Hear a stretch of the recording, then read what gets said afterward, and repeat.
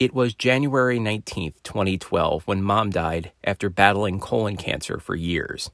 19 days before she died, I had moved back to Pennsylvania to help take care of her. The doctor said at that point she had months to live. She only had weeks. Mom's condition got worse each day. Day after day, she struggled more and more to eat, deal with the pain throughout her body, and eventually, even to get up and down the steps of her own home.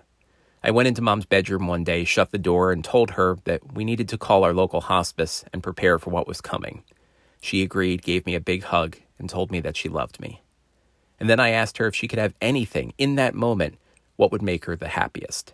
She said a milkshake to soothe her scratchy throat. After the toughest conversation we had ever had together, Mom and I sat down and each had a milkshake. We laughed and joked for the first time in weeks. A milkshake somehow made everything better. There are so many ways in which cancer attacks the body and mind of anyone in its path, but a simple milkshake helped Mom and I hold off that attack, if only for a short time. Shaking Cancer is about how we handle when cancer comes into our lives, and about sharing positive, negative, and all stories in between, so we know we aren't alone.